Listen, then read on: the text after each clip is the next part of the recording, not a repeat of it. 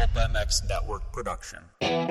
Josie's on a vacation far away. Come around and talk it over. So many things that I want to say. You know, A new view from inside the truck. X-racer to racer and eye to eye. A casual look into the personalities of the sport and an experienced perspective into the action from week to week. It's Jason Thomas's Industry Seating. Presented by Pirelli Tires, Fly Racing, Blendzall Racing Motor Oil, Works Connection, Plum Creek Funding, 612 Suspension, Fast Foundry, and ProGlow. I just want to use your love tonight. I don't want... Welcome, everybody, to another episode of the Industry Seating Podcast. My name is Jason Thomas. It is Tuesday, September 28th, and I think I kind of know where I'm at. When I landed yesterday from Italy, I got to Idaho late afternoon, 3 o'clock or something like that. I was not sure what planet I was inhabiting. I did not feel good. I still don't feel great. Not like sick, but just a mixture of jet lag and exhaustion and just beaten down. I had a 5-hour drive in the rain after the race ended on Sunday. I had to drive down to Rome to get my return flight. I got about, 3 hours of sleep maybe, and got over to the airport, which, these airports, international ones especially, are pretty congested, and there's a lot of hoops you have to jump through with COVID and all these things. So I got there early to sort through all of that stuff with negative tests and vaccine cards and all this stuff. Flew to Amsterdam, had a layover, and my flight was all screwed up, so they had to switch me over, which was pretty stressful, and made the flight, flew to Salt Lake, and got back home. But, it's a, 20-hour trip or something. Pretty crazy, and for those of you who haven't traveled internationally, it takes it out of you. The time change, wearing a mask for that long continuously is not for me. It just gives you a headache, and you're not breathing all that well for that long. And there's just a lot of complications, and it's exhausting comparatively to an already exhausting, trip before all this crap was going on. So I'm very thankful that I get to do that. Don't get me wrong. I really go. Otherwise, I really like going. Otherwise, I wouldn't go. But it's challenging. And just trying to kind of pull it together today. Working from home because we have these mandatory quarantines after traveling. So hopefully I can get back in the office this week. But before we get into the race, I do want to thank the sponsors: Pirelli Tires, Guts Racing, Plum Creek Funding, Fast Foundry, Works Connection, Blendzall Oils, Grant Stone Boots, ProGlow Wash, and Fly Racing. Thank you to all of them for being a part of this podcast. And I went into some really in-depth conversations about them on Thursday's podcast. If you want to check those out, I'm going to try to keep this one a little bit shorter since it's a Tuesday, kind of a special edition one. But I did want to kind of cover what we saw, what went on, what happened, and we will talk in depth about that, I'm sure, on the Pulp MX Show, special edition Tuesday Pulp MX Show tonight. But as you know, it rained on Sunday, which it seems to always do. 2017, 18, 19, and now 21 have all been muddy affairs. And when I say muddy, I mean pretty darn muddy. Pretty hard rains. It could have been worse, I'll be honest and be fair. It could have been much worse on Sunday at Mantova. And we got lucky because it only rained on Sunday, and it wasn't like a Florida tropical type downpour.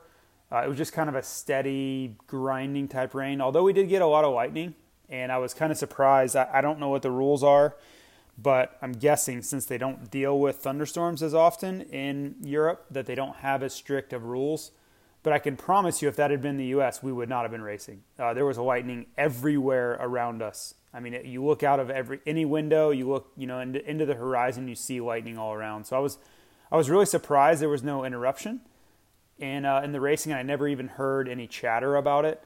But it was an interesting afternoon of weather, and we saw it coming though. I mean, it was literally 100% chance of rain leading up to it, so it shouldn't have shocked anybody.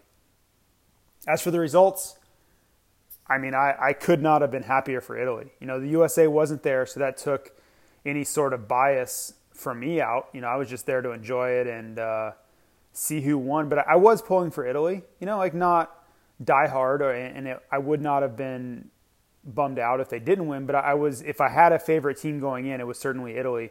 And really, it's just because of Tony Cairoli. You know, I went to his house a few years ago and got to spend some time with him, and Chad Reed and my friend Dan Truman were all there, and we went out with him, went to dinner and lunch, and spent a few days with him, which was just an amazing time. And he was so hospitable to us, you know, letting us in his house and hanging out at the pool, and took us into town. And the guy's, he does it right. You know, he's a 9-time world champion, but off the bike is even more impressive to me about just how he carries himself. And I kind of went into some conversation on that last week, but man, I just was so overjoyed that they won. You know, he had a huge crash in Sardinia, and if you didn't watch that MXGP, he wasn't even able to race. And there was a time for a couple minutes where he didn't have feeling in parts of his body. So it's a really scary crash. He didn't know if he was going to race. He wasn't sure how he was going to be able to perform, and yet they go get it done. So I left the track on Sunday afternoon with a smile on my face, and yes, I was dodging chaos, to say the least. I mean, there were people just going crazy, like running over me, trying to get to the racetrack as I was trying to exit. And you just knew they were going to burn that place to the ground, and excitement. And that's what it's all about. When the home nation wins a race like that, they go crazy, and they should. That's what I'm hoping we get at Redbud next September.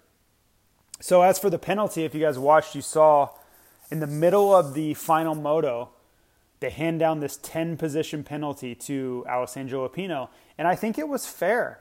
There's still controversy. People are not happy about this whole situation. They think it should have been a more severe penalty. They think that they should not have been able to win no matter what. I've seen about every take possible, but as for my opinion, I kind of think it was okay. Like, as far as the punishment fit the crime, he definitely went off the track. He definitely cut a whole straightaway out. He definitely didn't let most of the field go by. So if you want to say those things that he was, you know, it was a definite a mistake on his part as far as something that should have been penalized, I agree. That's a fair take, is to say he absolutely deserved a punishment. I personally think that 10 positions is a pretty harsh penalty. So I think, as egregious as the mistake was, I think 10 positions is a fair penalty. Like, that's harsh. So I don't think you can really take too much fault with the race direction for how they handled it. And to Lupino's credit, he had to make passes. You know, they were losing at one point, and he had to go past guys in front of him to get the win done. So I'm good with it. You know, I'm sure there are going to be people crying foul and have sour grapes. That's fine. I understand. And if my nation had lost because of that whole ordeal, I would probably be angry too. And I would probably be complaining. So I get it, and I'm not coming down on them. I'm not condemning their opinion whatsoever. Just my opinion. I think it was probably a fair penalty handed down. And remember, this was going on in the middle of the race. This was the final moto. Team Italy is in pit lane just freaking out because, you know, they haven't won in years. It's their home race. It's likely Tony's last attempt at this. And everything's unfolding minute by minute, right? This penalty comes down. Now Lupino has already had this big crash. They don't even know if he's really, you know, mentally there or not. Can they get the message to him that he's got to he moves forward in the rain? Like, there's just, it was really chaotic, and there really wasn't a lot of time to kind of sort this out. So I thought it was high drama. I thought it was awesome to watch. And for me, I didn't really have anything riding on it. So I could just kind of absorb it and take it for what it was. So congrats to Italy. I thought Tony deserved it. It couldn't happen to a nicer guy. So kudos across the board to all of that team, to Carly, KTM, like everybody involved. Good for those guys. As for Jeffrey Hurlings, I mean, what more can you say? He dominated. And yeah, they didn't win, but if you don't think Jeffrey Hurlings was the best guy there by a lot, then you didn't watch the race. I mean, he won by almost a minute in both of his races. No one was even close to him, honestly. You know, the first race, he was kind of feeling it out. You saw Renee Hofer close in, which was, I think, Hurlings just trying to learn the track. Because remember, there was probably like a 4-hour break from when he rode it in free practice until when he rode it in his race 2. And he didn't go out on the sighting lap. So he really had no idea what he was getting into other than trying to, get glimpses of it from the side of the track and watching race 1 on the streaming video. So there was a lot to sort out for him, and you can kind of see him going through the paces in the first few laps. He didn't want to make a mistake. He didn't want to do anything stupid, but once he found his groove and started getting the track dialed in, he just checked out. He was doing 3, 4, 5 seconds a lap better than everybody else. So most of you weren't there. I get it. I would be surprised if anybody listening to this was actually at the event. But for Hurlings, man, it was an all business weekend. There was no fluff. There was no hanging out. You could tell that he was there to get the race done, try to win the race for Motocross of Nations and for his sponsors, and just get out of there. Like he did. I don't think he really wanted to be there, to be completely honest with you. Simply because they're in the middle of this championship fight, and he just regained the red plate. So I think he was a little bit worried about risk. I think he was also realizing that he was sacrificing some time off, where these other guys, whether it was Geiser or Febvre or Prado, they were all resting, and they were able to regroup and recoup a little of that, the consecutive races they've been going through. So I commend Hurlings for being there. He certainly helped make the event better, but I'm not really sure how much he actually enjoyed being there. And just seeing him walk around, seeing how straightforward he was about the event, I think he knew he was the best guy there. And obviously the results, bore that out. There was no question who the best guy there was. But I think it was get in, get out, win my race, and go home. And he won by almost a minute, as I mentioned, in both races. So he was effective in that. Unfortunately, he wasn't rewarded with any sort of win, but it was a really, really impressive performance by Hurlings that got overlooked because, they came up short. Not anything to do with what he did, right? You look at Van de Moosdijk's results, you look at Glenn Coldenhoff's results, and you can kind of see why they didn't get it done. Coldenhoff actually had a really nice ride in race 2, but the race 1 first turn crash really did them in. I wrote about this in Breakdown on RacerX Online. I hesitate to say did them in because I really think that Rowan Van de Moosdijk's day was really the weak link there. And I get it, man. Things happen. People crash. You have bad days. But if you're looking for a reason why the Dutch didn't win, you could probably point to Van de Moosdijk's 18-20 scores. The MX2 class is really critical at this event. Always has been. Likely always will be. Because you have your stars that are typically on the 450s, well, your MX2 rider, if he gets a 10th versus a 20th in both motos, that's huge, right? You're talking about being able to use one of those 10th place finishes where a lot of times you won't even use your MX2 score. For a lot of these teams, if they have a bad MX2 day because they got bad starts and they're buried in the pack, they'll throw out one of the MX2 scores and then if the other MX2 score is a good one, man, it propels your team so far forward. And it's something, if you've really never paid attention, just watch from here on out in the Motocross of Nations and see how critical the MX2 score is. It's likely the difference between winning and losing the event. If you can get even just one solid MX2 score, your chances of winning this event go up exponentially. And the Dutch did not. Having to use an 18th is not ideal. It just adds, it just makes your score so high. If you can get in the 20s as your team score, extremely good chance of winning unless you're up against a juggernaut year like the French have had. But this race, you're in the high 30s to get the win, right? So, it was just a really high-scoring Motocross of Nations.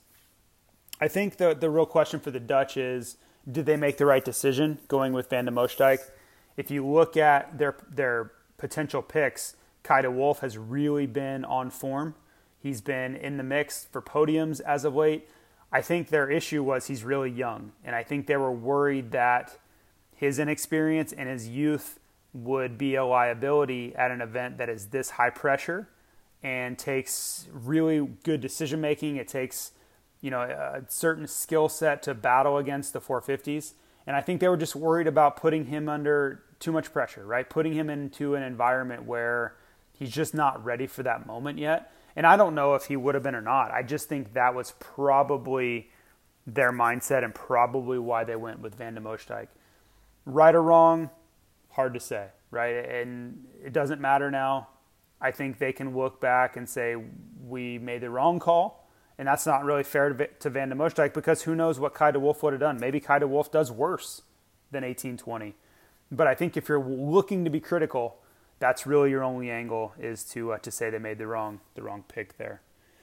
One other note I had on just kind of the musings of Europe and things I took in from the weekend. There's a huge shakeup going on with the Austrian teams. And you're going to see news coming out for Decarli KTM. They're going to be switching to gas for 2022. It's a pretty well-known rumor out there that that's happening. And I'm not exactly sure why Austria is moving all these things around, right? So a really long-standing KTM team that is, if you don't know who I'm talking about, that's the team that hosts Jorge Prado, Tony Cairoli, and Mattia Guadagnini in the MX2 class. They will be switching to gas from KTM. So that's a pretty big switch. And then the standing construct gas, who has been factory gas for the last couple of years, will be switching to, I believe, Husqvarna. So that's a pretty big shift too. That's not announced yet, but I have it on pretty good authority that that's happening. And then the Hurlings KTM team, which is Red Bull KTM managed by Dirk Grubel. That's a Belgian-based KTM team. They would stay on KTM. So there's a lot of moving parts there. It seems like just kind of a rethink of how they're distributing their assets. I don't really know why. I don't have any insight as to the thoughts behind it. But I know there's a lot of moving and shaking, right? And if you look at how it's placed now, the Ice 1 Husky team, it's Arminas Jasikonis and, I'm trying to think of who the other 450 guy there is. I don't know why it's escaping me.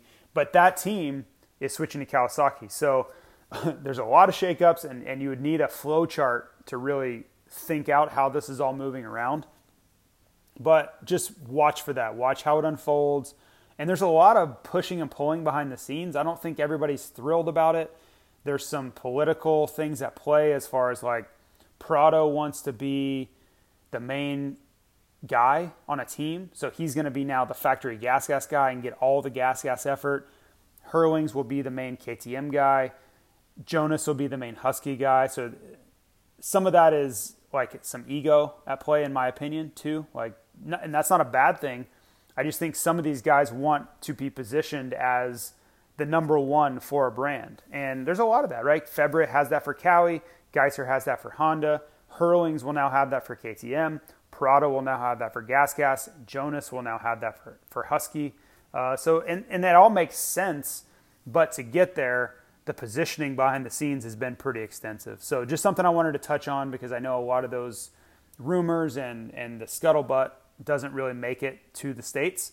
You'll just, all of a sudden they'll pop up and like, oh yeah, that team is now this. And you don't really know how we got from A to B, but this has kind of been going on for a couple of months, and maybe even sooner than that. Maybe the last couple of weeks, this news has really come down. One other note on Tom Vialle, man, he had to be bummed. He got screwed. If you watched him, he was riding so well for Team France, and he has a mechanical in his second MX2 moto. He would have been your MX2 winner on the day and probably kept Team France in the fight for a podium. When he goes out, he DNFs, then you see Patrell have issues, you see Blarmé have issues, and their team went from the leader after race one to way out of it. I mean, they just completely fell apart. So they've had huge success over the last few years, so I don't really feel sorry for them. And I would have a very strong feeling they'll bring a strong team next year. coming back to Redbud, you would guess that guys like Ferrandis and Musquin and some of their strongest riders will want to show up and race for Team France. So they will be a team to absolutely deal with come next September. So the last real note I have is on Redbud, right? The news came out Saturday night that we're going back to Redbud next year. And for me, I could not be more excited. Obviously, I was there in 2018 and had a great time, even though the rain sucked and the result for Team USA sucked. But it was still an awesome weekend. It was impossible to go there and not have a good time. So I think it's going to be even better next year. I think a lot of the growing pains and things that we learned organizationally and planning-wise and events that we can pull off at the event, I think doing that live radio show again that we streamed throughout the weekend, the Pit Bike of Nations, all these great VIP hospitality angles that there will be, it's just going to be an all-time event because 4 years gives you a ton of time to learn and plan and reposition. So it's going to be great. I've already been in meetings about this event and we're a year away. So that kind of tells you how big this thing's going to be. So make your plans now. I was already actually trying to get a hotel and a lot of them are already sold out. So I need to make a move on that. I'm going to try to call around and try to lock some stuff in. But the hotel of my choice was already sold out, which sucks. So I need to pivot there. But I couldn't recommend that event any more than I am right now. I highly, highly suggest finding a way to get there, whether it's in a motorhome, whether it's on a flight, driving, whatever you got to do. Events like this don't come around all that often.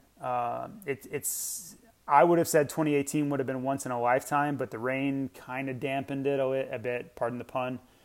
And obviously Team USA's lackluster Sunday dampened it a bit, but here we are again 4 years later with another opportunity. And I just think it's going to be one of those events where you're going to always remember. You'll always look back on this event next year, and it's just going to be that good in my opinion. So anyway, short but sweet this week. It was just a Thursday edition. I'll probably do a Sunday one as well. Why do I keep saying Thursday? It's a Tuesday edition. But thanks to all the sponsors. I think I'm saying Thursday because I'm so jet lagged. It's probably my problem. My brain's not functioning very well. But thank you to all the sponsors. Thank you to everybody for listening. And I am going to go sit in a dark room and try to rewire my brain a little bit here. And we'll talk to you soon. See you.